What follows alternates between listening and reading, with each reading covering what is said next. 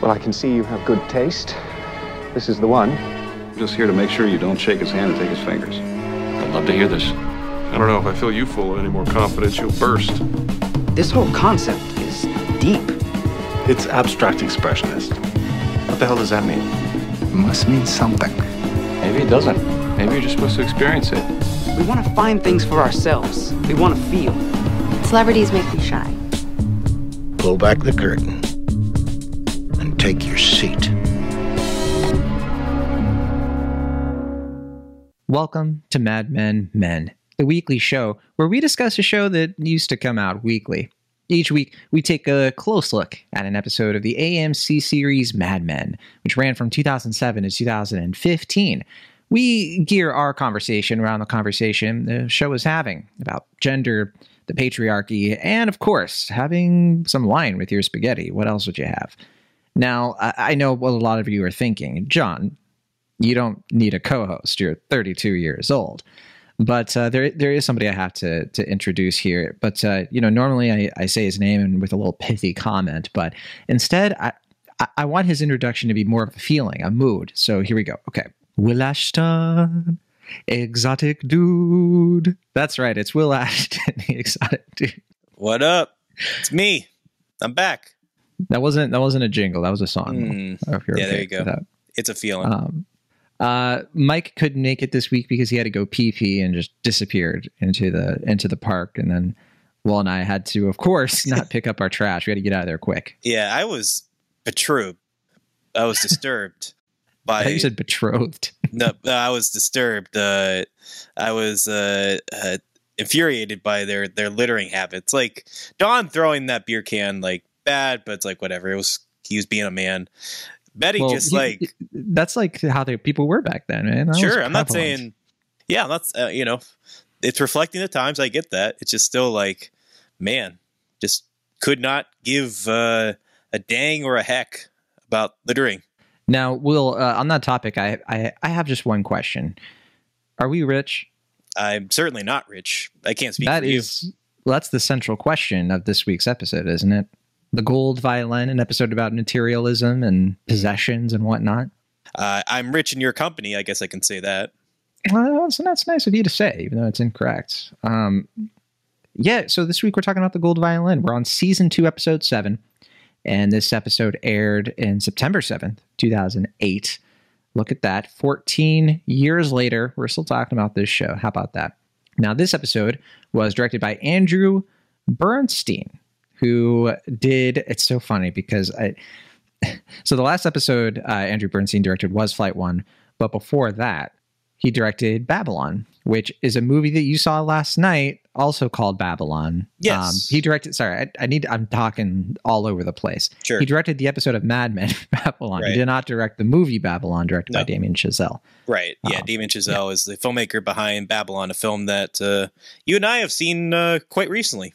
That's right. And so Bernstein has returned for, I believe this is his 3rd episode now. And I think you liked Flight 1, last episode he did in season 2. Yeah, that was, I think, one of my favorites from the season so far. And I'm disappointed that's the one episode so far this season I wasn't able to discuss.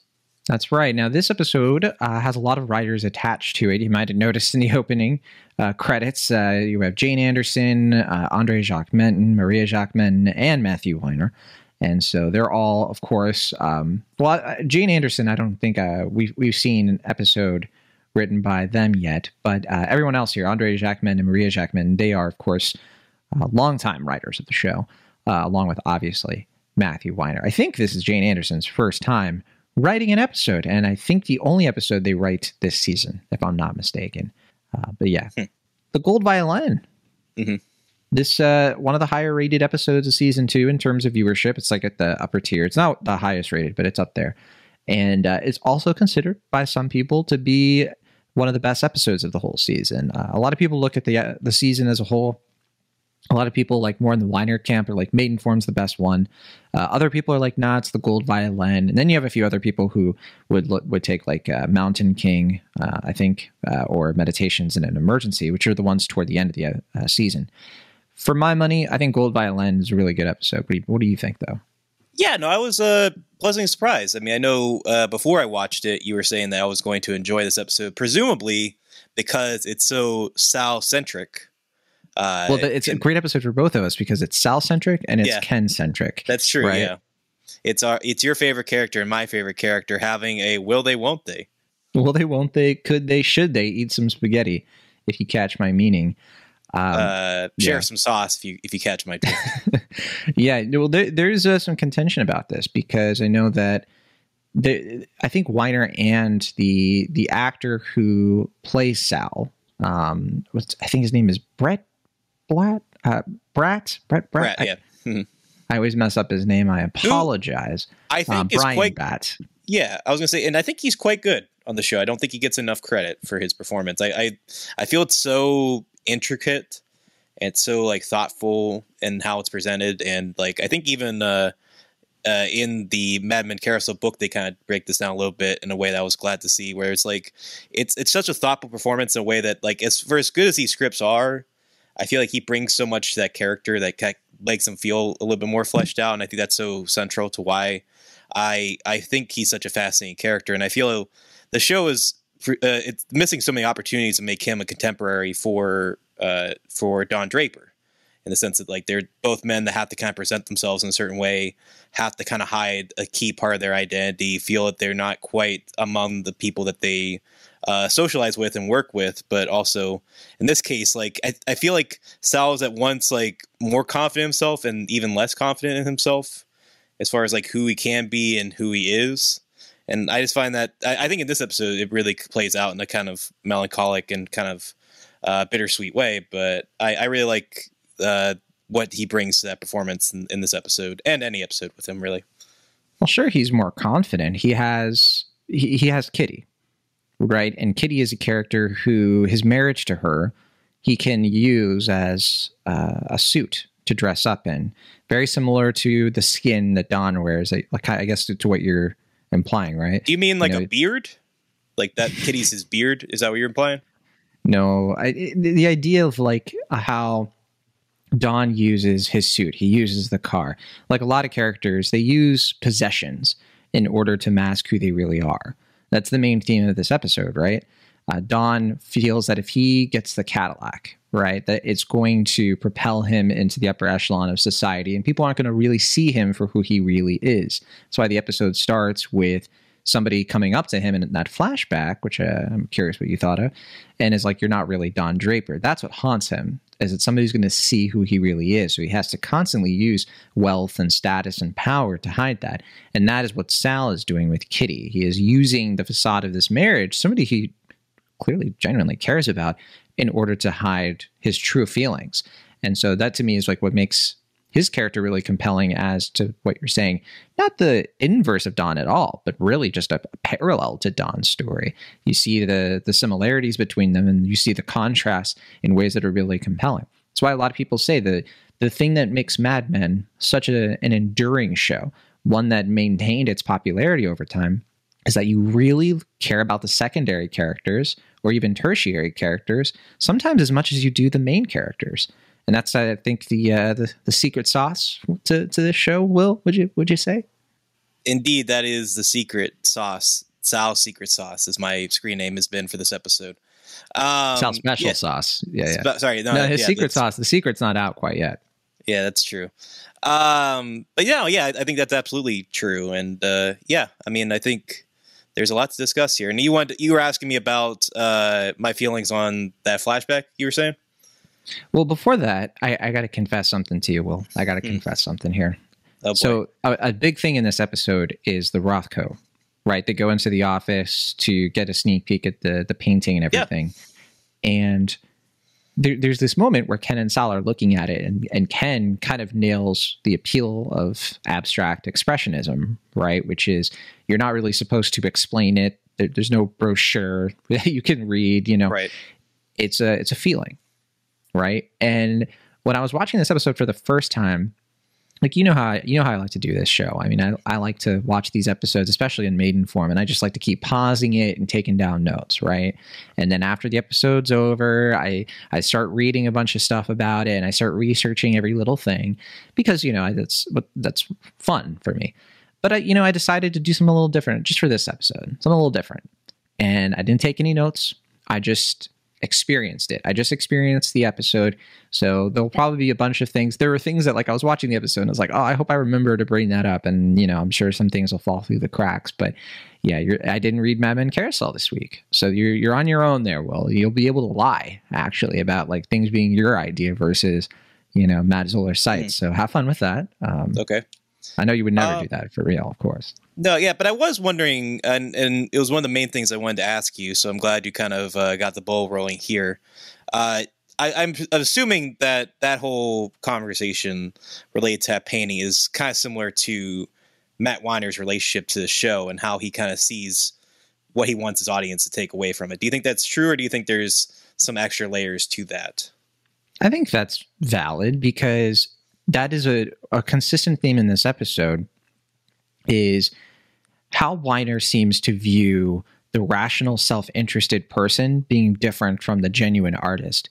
We've talked about this a bunch in the show. There was the episode with the Belle Jolie lipsticks experiment, right? Where Peggy comes up with a basket of kisses. And we talked about how she's able to separate herself as an artist because she is an observer. She's able to observe what others are doing and just sort of experience things rather than being a participant in the consumerism of it all. And that is what kind of makes her an artist. That kind of echoes into this episode. This episode also echoes a lot, by the way, for those who think young. Lots of direct connections because Martinson's Coffee was brought up in that first episode. We see that Duck has been laying the groundwork for this pitch for a long time. They hired Kurt and Schmitty, right, to come back. Don hired them in the first episode, kind of as freelancers, I think, and then now they're coming back, of course, to do their whole thing. They've been working on this for a while. But to what you're saying, the Rothko scene is so key in analyzing the difference between an artist, like somebody who has something honest to say. So that's striking back to the episode where Ken, right, wrote the short story that was 5G.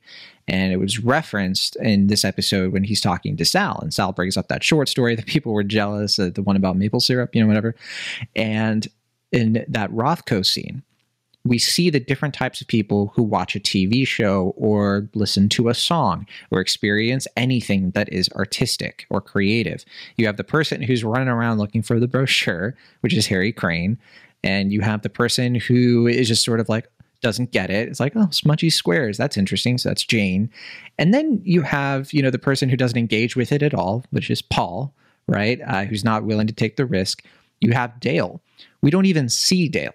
I thought Dale was fired. I forgot Dale was like even a thing. He's the kind of character, he's one of the writers, but we never see him.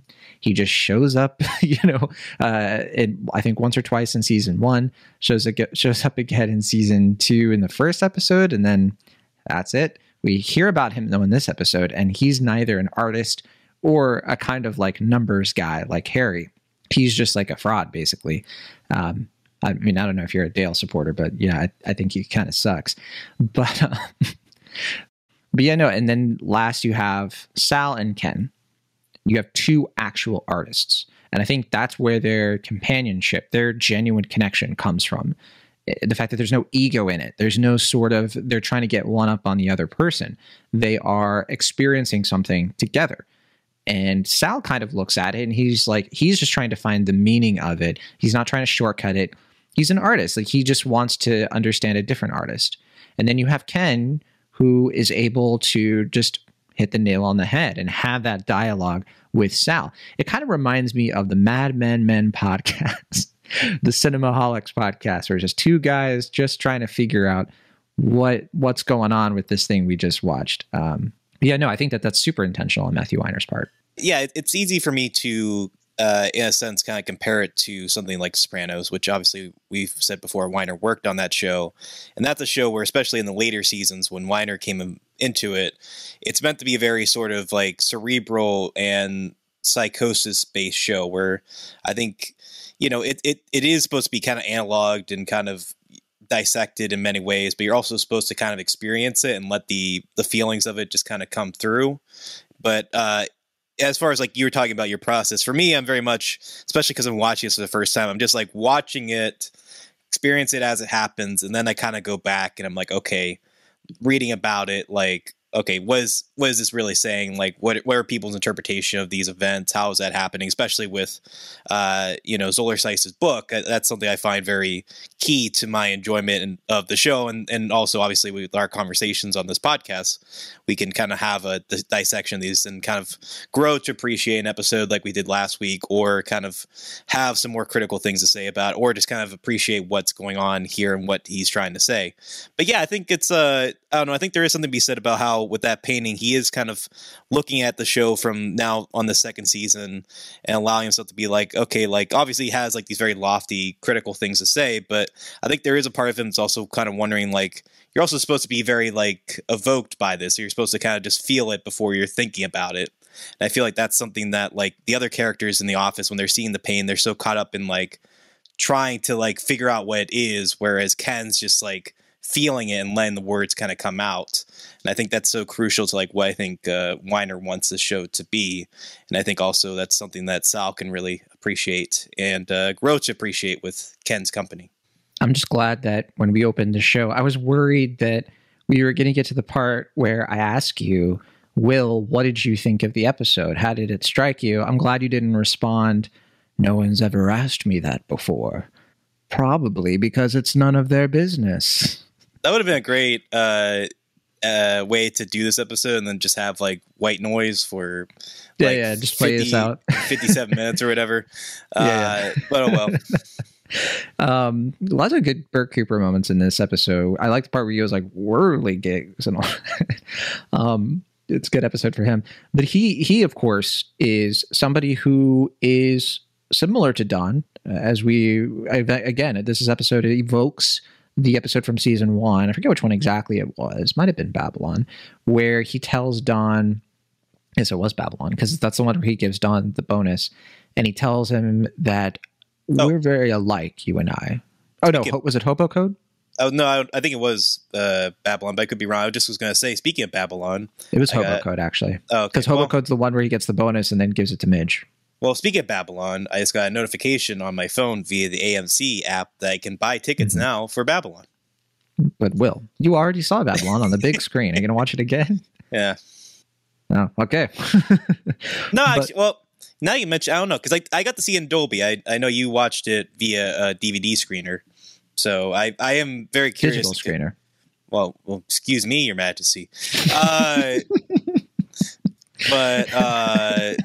Yeah, no, I'll definitely want to discuss that more when we talk about that on Cinemaholics, but that's on I always say or that time. because digital tends to be higher quality. Jeez Louise.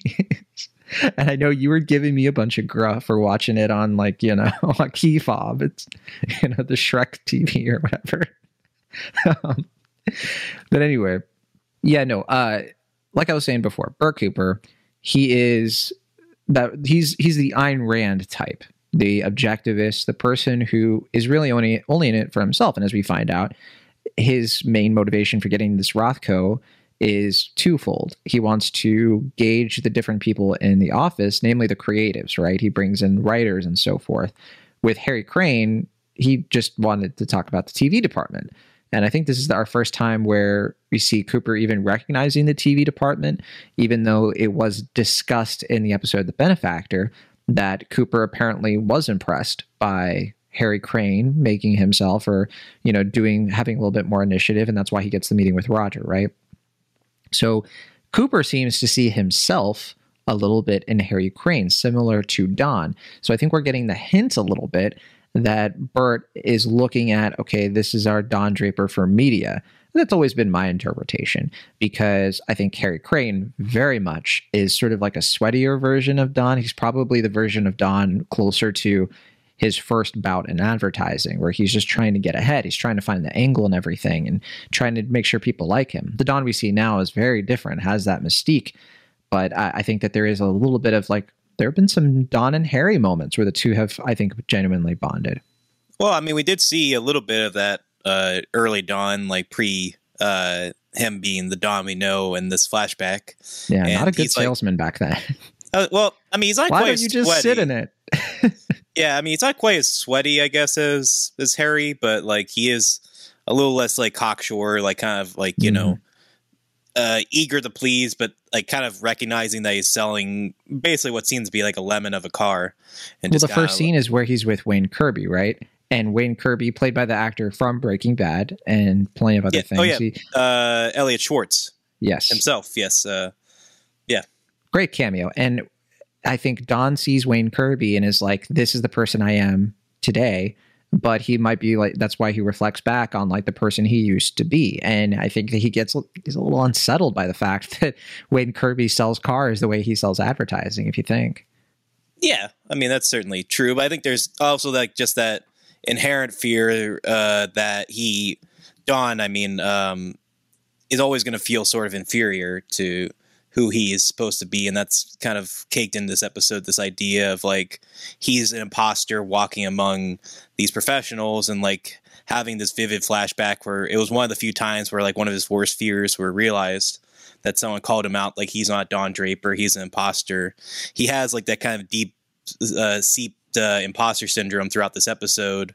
And, you know, I think that's probably part of the main reason why those kids came back, because it's like he's like trying to sell coffee to a new generation, and he's just like, kids today don't drink coffee, which is such a kind of odd thing to say thinking about the today and the now. But yeah, this idea that like he's like not really sure how to connect with children, how to make them feel like that this is a product they should consume. And yeah, and then also obviously with this idea that he's getting pushed into this like elite class, you know, with this new folk museum and things like that, and buying this car they feel he doesn't quite deserve, doesn't quite have the status for, even though he's pretty well off, we can tell economically at this point. But yeah, I don't know. I mean, just that's kind of, you know, pushing Don through this episode. And obviously he gets called out at the end, albeit not for being an imposter, but rather for, you know, his nefarious deeds with Jimmy. But I think it's all of a piece, though. Yeah. I think that what happens in the end of the episode, I think that's what makes this episode good. It all ties together, I think, very elegantly, because when you really look at what Don did in that affair, he treated that affair with like Bobby and Betty are his possessions. They're his gateways to power. I think there's a lot of this episode saying that, like, when Bert has that line, philanthropy is the gateway to power. I think Don connects something like philanthropy with the good sexy times, and he was able to create that opportunity for Jimmy Barrett, and he got something out of it. It was literally philanthropy, wasn't it? And in that sense, the disgusting person he is inside still came out.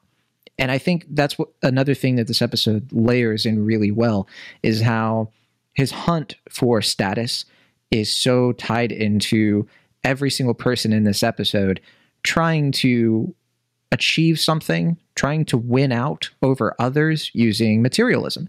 And every piece of this episode ties into it. Even a lot of the ad stuff that happens in this episode, there's a lot of advertising in this episode, which is funny to say for a show like Mad Men. But sometimes we get episodes of Mad Men where we barely have any advertising pitches or talks about what are we going to do.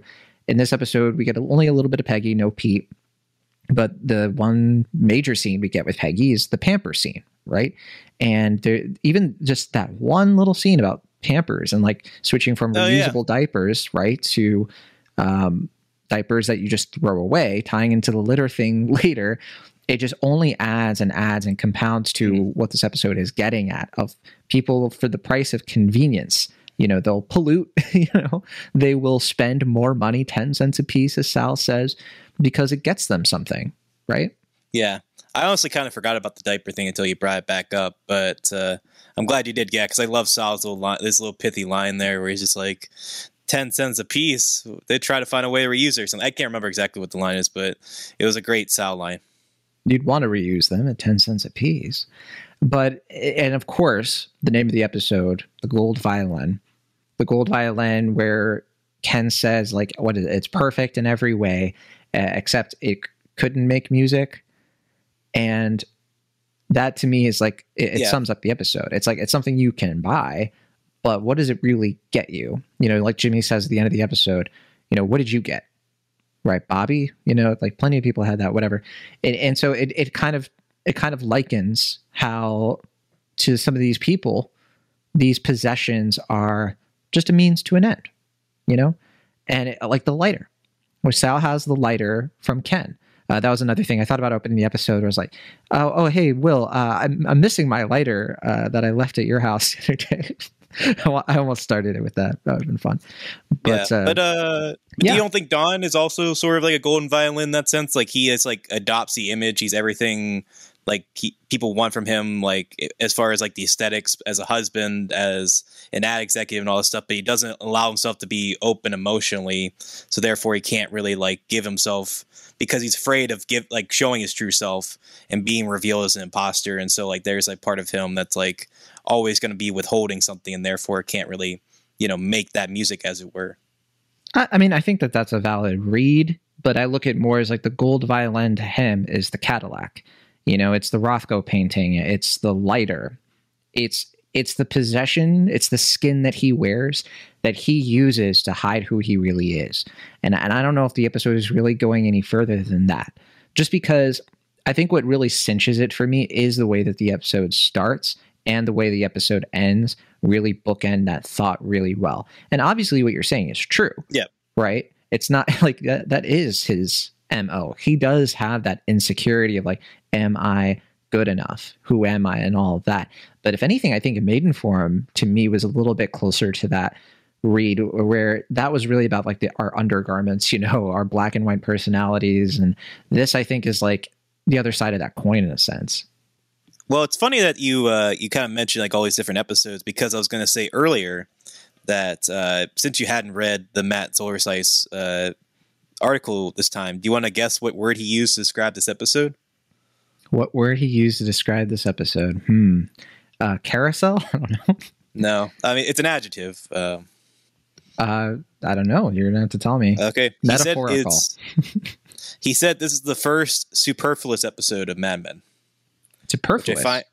Which I find really fascinating. Because like you said, I think there's like, obviously it's like returning to a lot of themes, and like there's kind of these divergent storylines. It's like A plot and B plot and C plot and even sort of a D plot going on here. But I feel like they all kind of emotionally kind of connect together. And even there's an even sort of lyrical quality to them that I feel is very true to Mad Men. But I found it fascinating that he felt it was like all these kind of, all these different adject pieces that didn't quite connect together in a harmonious way. Oh, I vehemently disagree with that. I think that these episodes connect like a beautiful golden symphony. But sure. I'm more with you on this, to be clear. That's why I found it fascinating that like when I was reading, because I was expecting him to be more open and charitable with the episode, but he was like pretty critical of it, and I was surprised. Yeah, that's surprising for me to hear, because I mean, even the Jane stuff, I think the Jane and Joan that entire segment is so rooted in how people use other people like possessions. They use them as gateways to wealth and power. It ties directly into the Jimmy stuff. And I think that that's what makes the contrast between all of those, like Dawn using Betty and Jane using Roger in order to keep her job. It's so different in a specific way to the way that Sal and Ken don't use each other. They just have a genuine connection. And I think I was getting at this earlier, but Brian Batt has said that he doesn't even think that this is necessarily like a pining, like, oh, he wants to get it on with Ken. If anything, it's more of like an adolescent sort of crush, where like a man crush that I think for Sal, he would obviously like act upon over time or something. But like, it's more of he is connecting with somebody who seems to get him, and Ken is reacting to that because Ken is a guy who's getting shut down by Jane left and right. Good for him, honestly, dodging that bullet and whatnot. But Ken is actually seeing like Sal isn't jealous of him, of being an artist. He respects him. He seems to validate his creativity and is encouraging. And this is like news to Ken. And a lot of the times over this series, Will, you said to me, I don't get how you could like Ken Cosgrove. He's a hound. Sure. He's a bit of a chode, I think I've said before. We can fix him, Will. I keep trying to tell you. He's got a sense of soul. I will give you that. But yeah, no, I found the budding bromance of this episode to be kind kind of sweet. And it's bittersweet, I guess. I'm not sure if it's going to play out later or if it's going to be kind of a standoff little thing that's in this episode. You're not aware of the spinoff where Ken and Sal get married and move to Vermont? So. Oh man, that'd be. I would gladly watch it, but yeah, I'm not familiar with this show. Yeah, but no, I mean, I think yeah.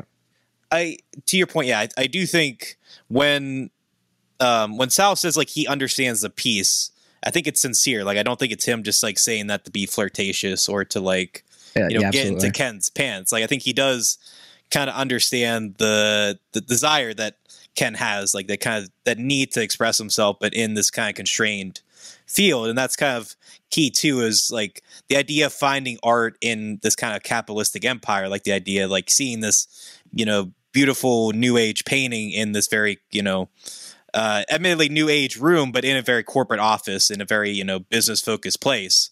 And this idea that like, yeah, there's this idea too, where Bert's kind of like this odd duck, being someone who is kind of more of a free spirit in this business world, but he is kind of remote and he is, very business conscious too. And that's something that kind of fuels him in his way. But yeah, he has that very artistic minded personality, something that I think Don has to some extent as well, but something that he kind of restricts or feels like afraid to express. Like he's almost sort of embarrassed when he goes to see movies and stuff.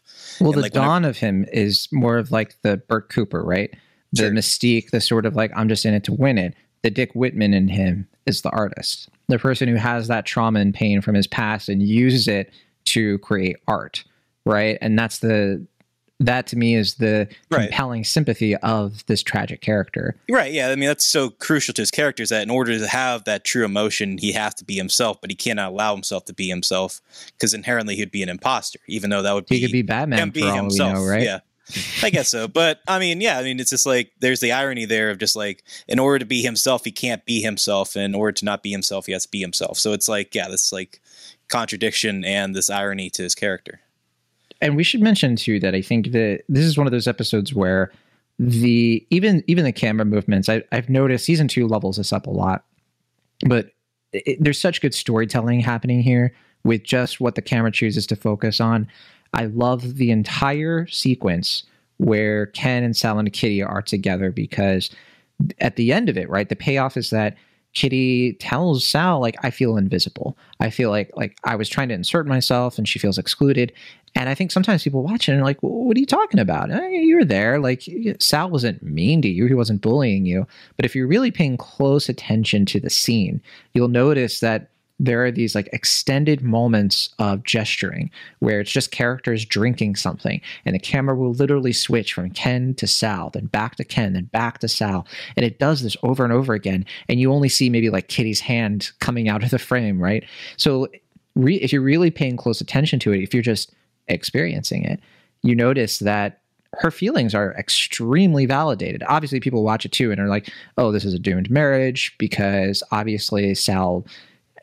he's a homosexual, and so he's not going to obviously be the kind of husband that I think Kitty wants necessarily, but obviously he's trying to replicate that, and obviously he can't do it in a subconscious way, right? This sort of thing is going to happen, and I think that's why he's so contrite, because he's like, shoot, I let it slip. Right. But I mean, in spite of that, like the irony there too is that like he is technically in a healthier marriage than most of the other characters in the show, as far as we've seen. Like he is emotionally available. Like he does care. Cleans up the kitchen. Yeah. Cleans up the kitchen. Like he's providing in an emotional way as well as like financially. But yeah, it's just like that, that doomed tragedy there, where it's like he does, like you said, care for Kitty, but he can't be there for her in the true sense because he has to. He's playing someone else. He's has a facade to make this marriage work, and subsequently, that's doomed to fail in some way or another. Another intro that I considered doing for this episode, I thought about being all, Mike isn't here, so we won't be able to talk to him. I'm glad we don't live in the olden days when he was on the show. That was too mean. I love Sally's delivery of that line. Also, if you notice her playing checkers, she's not playing checkers, right? It's kind of like the pinochle thing. Mm-hmm. Well, I think doesn't Don even say something about that? Like at one point, it's just like what are you doing? And like kind of calling her like, out. You want to play checkers instead of my look at the clouds game, right? I don't know. But yeah, I don't know. I mean, you did kind of bring up Jane. I don't want to kind of short change that because I think there is some interesting things to explore there. Controversial character. People really don't like Jane. They're not really. People look at Jane and they're like, she's a pain. Do you think she's more controversial than Bobby and Jimmy? Less controversial than them, but definitely like one of those season 2 characters. People are like, I don't like her. She's mean. Joan should have won this whole conflict. Because I was going to ask, like, is this? Are we going to see those 3 characters after this? Because there is a sense of at least somewhat finality for like Jimmy and Bobby. It's been a guess. Okay. But I don't know. I mean, they extended their welcome farther than I expected. And subsequently, I wasn't really sure how long Jane was supposed to be a part of the season, if she's supposed to be kind of a key factor of just someone that's like, kind of in and out. And obviously there was sort of an out for her in some respects here. And then they kind of move away from that in this episode. So I guess I'm asking you questions. I mean, I'm not going to give anything away, Mr. Will. I mean, I'm not just going to tell you. I'm interested that you have this in your mind. Yeah. But yeah, I don't know. I mean, people don't like Jane. She's petulant. Yeah, sure. But I mean, there is something, like you were kind of alluding to the idea that like who gets invited into the room and like how they get invited. And like this idea of like that Don, even though he's like among the elite, like he doesn't feel like he belongs there, whether it's that party or the idea of like him being in that meeting with Roger and Bert. And then there's, Jane, who is like leading the brigade to go into Bert's office. And like, like, I like how he's like, it's like we're skinny dipping. Yeah. And yeah, like they kind of treat this office as if it's like some sort of like, taboo center, which I guess it sort of is, but like, like that Jane of all people, like I felt like it was almost sort of surprising when she did that, because I felt like from what we were seeing her before, she didn't really have that initiative in her. Like she seemed kind of more complacent, I guess, when she was in the office, and so I was a little taken surprised by her like gun-ho desire to be like, yes, let's go into Bert's office, let's do this. And I don't know. Did you feel a little kind of brash? No, she's getting comfortable, right? She's starting to feel a little bit secure in her job. I think that's why we see that whole scene where she's letting Roger flirt with her in a way that she doesn't let other characters flirt with her. Sure. Because I think she's starting to feel like, all right, I kind of got this really important guy obviously in my corner. I kind of got him wrapped around my finger, like that kind of thing. And I think that's why she kind of reacts the way she does when Joan is sort of reprimanding her, right? And she's like, You're not my mother. Yeah, there it is. I'm 20 years old. Yeah. Yeah. And I mean, that's what I find fascinating. There's like, in this episode, at least, there's a sort of like entitlement from her that we haven't quite seen from her before, where she feels like this kind of like, she's not only amongst the group, but she feels like she's owed something more than she's been given, and is Who does that remind you of, Mr. Will? Who does that remind you of from this episode? Somebody we haven't talked about much at all. Pete Campbell. That's right, Duck Phillips. Yeah, Duck Phillips. But yeah, Duck in this episode, he is somebody who feels like he deserves more than he's getting. There's the whole thing you even mentioned, who gets invited into the room. Jane invites herself into Cooper's office, but who doesn't get invited into Cooper's office? That would be Duck, when Cooper invites Don Draper. Right? Gives him the whole speech. You're going to be wearing your tuxedo a lot more, like that whole thing.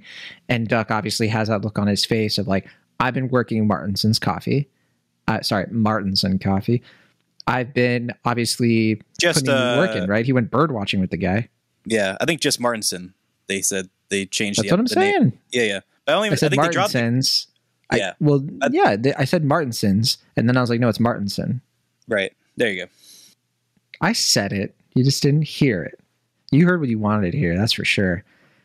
But yeah, no, Duck doesn't get credit for the Martinson thing at all. Don does. And the way that Duck kind of looks at him, you know who else it reminds me of? This is why this episode is good. Reminds me of Jimmy Barrett. I've been standing behind guys like that my whole life. And you can see the resentment that Duck has for Don, the resentment that Jimmy has for Don. It's the image that Don projects. That's why it makes him so uncomfortable, because he's like, I'm not really that guy. I'm just kind of putting it on. But honestly, he is that guy too. And that's something I also wanted to ask you about, which is that Jimmy is sort of infatuated with Betty in this episode. Yes. In a way that I felt like when they were flirting in that previous episode, was that the Benefactor, where they were kind of flirting, having that little like romantic, back and forth. It struck me as more kind of like impulsive. Like it just like he, like in that episode, I didn't get the sense that he was like in love with Betty. Like it was just kind of more just like, hey, Bobby says that for Dawn to work Jimmy has to think he has a shot with your wife. That's what she says. Yeah. But yeah, I guess, for me, I just felt like, is that crush that he's kind of developing on her more driven by his like instant infatuation with her, or more that he like sees Dawn with Bobby, and like, even though like he doesn't really seem like he had that much like jealousy for Bobby's previous, I mean, we haven't really seen Bobby's previous lovers so far as we can tell, but it didn't seem like he had that jealousy. But we're also kind of going off of what Bobby said, and so there could have been some burning resentment that we just didn't see. She has kids, and it's kind of I think it's subtly implied that they're not Jimmy's, but he says it in the episode. What he's trying to do here is he is trying to have power over Dawn in the way he thinks he can. He used Dawn in order to get the show, and all along, I think his whole thing is he knows that he knows that Dawn and Bobby are doing what they're doing. I think there have been hints about this over the course of the season. I think when Dawn leaves her tied up in the hotel room, that probably confirmed it. But well, also that the episode when Jimmy goes to confront Dawn, he has like the arm in the sling too. Exactly. And I think this is Jimmy's way of using women as in a materialistic way, as a way for power to get back at Dawn, because he has a grudge against people like Dawn. And I think him being able to cuckold Dawn is his way of kind of just satisfying his own ego, honestly. And I think that he even kind of senses that when he's like, if you want to step out, fine. Don't do it with another man's wife. He was trying to do that. He's obviously a hypocrite. He's trying to sort of get his revenge in that way. But I think that ultimately is what ties to this episode. That's why I'm confused why the other site said it's superfluous. Does he mean, because like, I don't see how this episode could be looked at as redundant or filler or anything. It really drives the plot forward. Well, you'll have to he tells Betty. Sure. I'm just curious what his thinking is there, because this is such a pivotal moment when obviously like the look on Betty's face when Jimmy tells her like, oh, what do you think happened between them? Because there's this moment where it's clear to me that he kind of figures out like, okay, I'm not going to be able to sleep with Betty. Like she's not really kind of receiving my advances. And I think he's smart enough to realize, well, if I can't get with her, I'm going to mess up his marriage. Right. And I think that's kind of his thinking there. Is he's like, all right, mutually assured destruction, because he doesn't care, what happens with him and Bobby as much. Oh, yeah. And I think he feels that they're kind of more secure, I guess. Like they just have this kind of weird understanding with one another. But yeah, I mean, it also is like, I think he even alludes to the idea that like he would only be in that room because of his comedy. Like the idea that like his motor mouth is like the one power that he has. And whether he's going to use it for good or for ill, he's going to use it to push himself up the social stratosphere, or to stick at the people that are, directly interfering with his personal and professional life. But yeah, no, I mean, a lesser show would have had when Betty's just like, I don't like what you're saying. He should have been like, take it from the nut. Yeah. Yeah, I mean, and I think there's other examples that like too, like I feel like going back to the Sal Kitty thing, like a lesser show would have had, Sal be more kind of resentful of Kitty, or like, maybe being more like cold and alien with her. But like, it's clear that they have like a very emotional relationship. It's just not a very physical or, sexual one, so far as we can tell. But yeah, I mean, yeah, I think as far as the Betty Dawn stuff is concerned, I really do love that this last scene is the way it is, and just the idea of her, throwing up symbolically means that she's like kind of ruining the new car smell, kind of like, destroying this like kind of image that Dawn has been trying to create but knows is kind of a lie in some ways. And yeah, I don't know, I think that's all fun. I also just think it's always good to end on a good puke joke. It's a nice little zinger at the end, especially when earlier in the episode, right, she's like, hey, want to take it for around the block, and he's just like, not in the car. It's like, bro, sure, come on. But yeah, great episode. Yeah, I think it's just one of those ones where I just think everything's working really well. The script is super tight. It's just quite good. I really like the script is tight.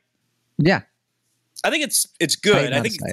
I feel like it's like a little like as much as I like the episode, I feel like the script is kind of like, because there's 4 writers involved, and Weiner's one of them, and it kind of feels like maybe this was one of those. I don't know how they write the show, but I did kind of get the sense this was one where it's like they had, like when they map out the season, there's like things they want to do with certain characters.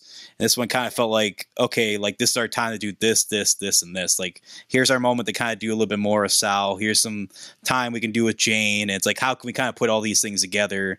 And they had this umbrella with like the imposter syndrome and stuff like that. And it's like, okay, we can all kind of fit these little eggs in this basket in this episode. And I don't think it makes it super tight, but I think it makes it very compelling in a thematic way. I think it makes it super tight because I think they did it really well. And obviously lots of episodes of Mad Men are designed that way, right? And it's one of those episodes where I think that it has both setups and payoffs, which I always appreciate. I like those episodes because I don't like it when it's all setup. I don't love it when it's all payoff. I like it when there's a nice balance between the two. And so that's why I think that it's just like, it's really well-rounded. Maybe that's like kind of more what I'm getting at. It has like a little bit of everything that I personally like about the show. So I think it's one of the stronger ones this season. Did you have thoughts though, Will, on the woman at the beginning? Because, like who's that? Oh, who she was? Yeah, what are you thinking? I mean, my initial guess is that it is the real Don Draper's wife or widow, or like a sister, okay, or like maybe like a cousin or something, like someone, or like maybe a close friend, like someone that knew Don intimately and like saw that like, hey, John Draper is selling, cars at this dealership and stuff. She's like, could it be my Don's back? And, I mean, I'm writing down what you're saying. Yeah, I'm writing down Will's guess. She is close to the real Don Draper. That's your guess. Or it could have just been like a classmate or something that like knew that, or had heard, like hadn't seen Don in a while and like, wanted to check that out. I did like that to make John Hamm look younger. They just poofed his hair up instead of like slicking it back. Yeah, it's like kind of, yeah. I think it's funny that in your eyes that she, a classmate of Don Draper, would try to find him. Man, that must be close classmates, man. Yeah, this would be the 50s, so I don't know. Maybe things were different back then. I don't know what they were like. All right, well, I just wanted to make sure we kept a record of your guesses, predictions, and whatnot. Any other thoughts before we go to trivia? I'm trying to think. I'm trying to think. I mean, I don't know if I feel like there's something we didn't discuss, like something that happened, like a key thing that happened here that we kind of brushed over. We didn't talk about the jingle as much. I mean, I talked about it at the very beginning. Yeah, but I think that's pretty self-explanatory. Like, yeah, it ties into the whole episode. It's like, oh, we don't want to be talked to. If you're going to sell us something, it has to be a mood of feeling. Yeah. Yeah, I mean that kind of ties to Jane stuff too, where it's like this younger guard of, a new generation coming in from the 60s, kind of like feeling like they have a way of doing it that's different. Certainly like Jane kind of feels like she's a little bit more entitled to what she's gotten than her status is at this point.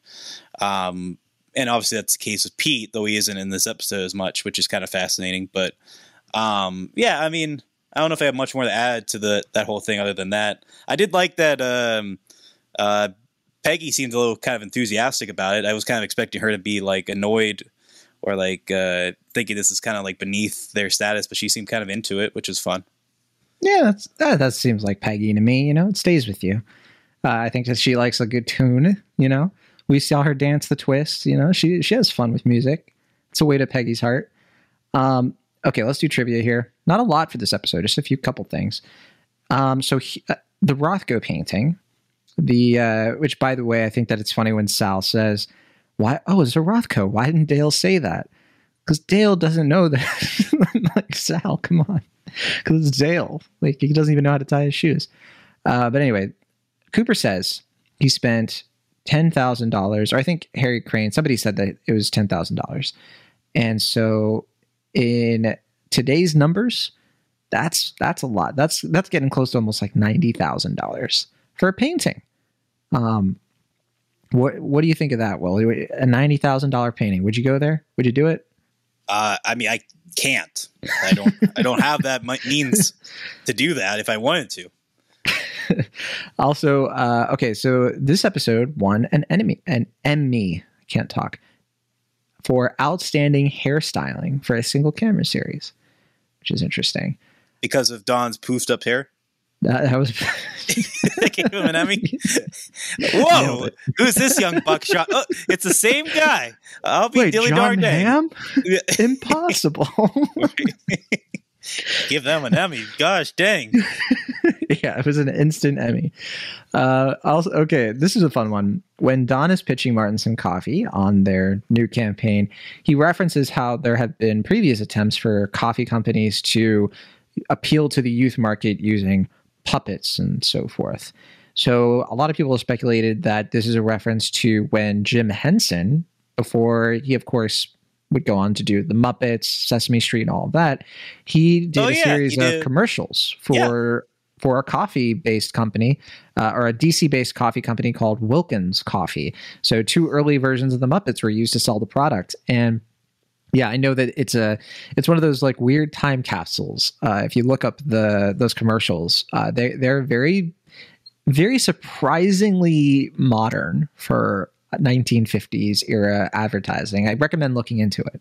And the last thing I have here, you have something? Yeah, I mean, well, I was gonna say I don't know if I've seen those ones, but I definitely have seen some of the more kind of avant-garde stuff that Jim Henson did prior to the Muppets, and it's a trip. I mean, I definitely would recommend it. They're all, maybe not all of them, but a lot of them are on YouTube, and well worth a time capsule to explore those little piece of oddities.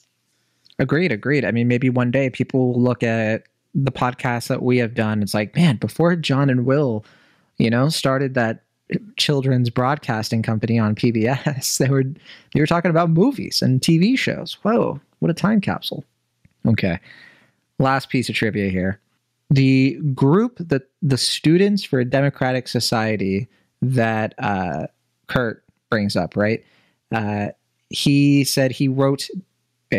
Oh, yeah, okay. So the group, the Students for a Democratic Society, that is referenced by Kurt and Smith, wrote the original Port Huron statement, which was referenced in The Big Lebowski. So I wasn't sure if you caught that. You're a fan. Literally, I was just about to mention that. I was pulling up a note about it because I was looking up things I forgot to talk about. I was like, oh, yeah, that's right. Because I was going to say, because they were reading from the first, not the second draft of the statement, to quote The Big Lebowski, or paraphrase it. Yes. But I was delighted by that.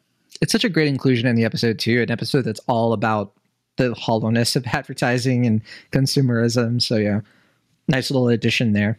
But also like the idea of like taking something artistic and meaningful and applying it to consumerism and capitalism. Yes. So. Well, that's what I think.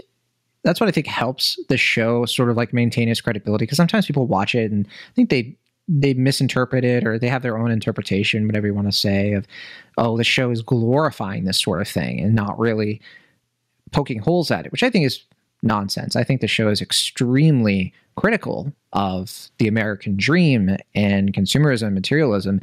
I don't even think it's under the surface. I think that most of the time it's like right there, like overt. It's not subtext. It's just the text of the show that this whole rampant consumerism is just killing these characters. Right. Which I always find fascinating, like the idea that this was on a station that had commercials.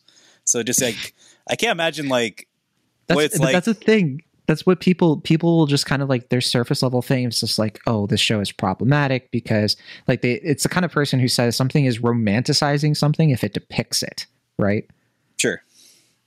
But no, just the idea of just like how cynical it is about this capitalistic idea of advertisement. And then like you'd get like an ad for like Swiffer wipes or something. And it's just like, well, there were moments when the show would literally they would show ads on AMC that were in the Mad Men like format. So really? like they would, and you wouldn't even know it was a commercial at first. It would be like two characters in the break room talking about like, oh my gosh, this new Dove soap. And then you realize, oh, we're in a commercial break. It just sort of like, it transitioned from the show into a Mad Men commercial with the same like characters. They did it a bunch of times. Oh, that's And fascinating.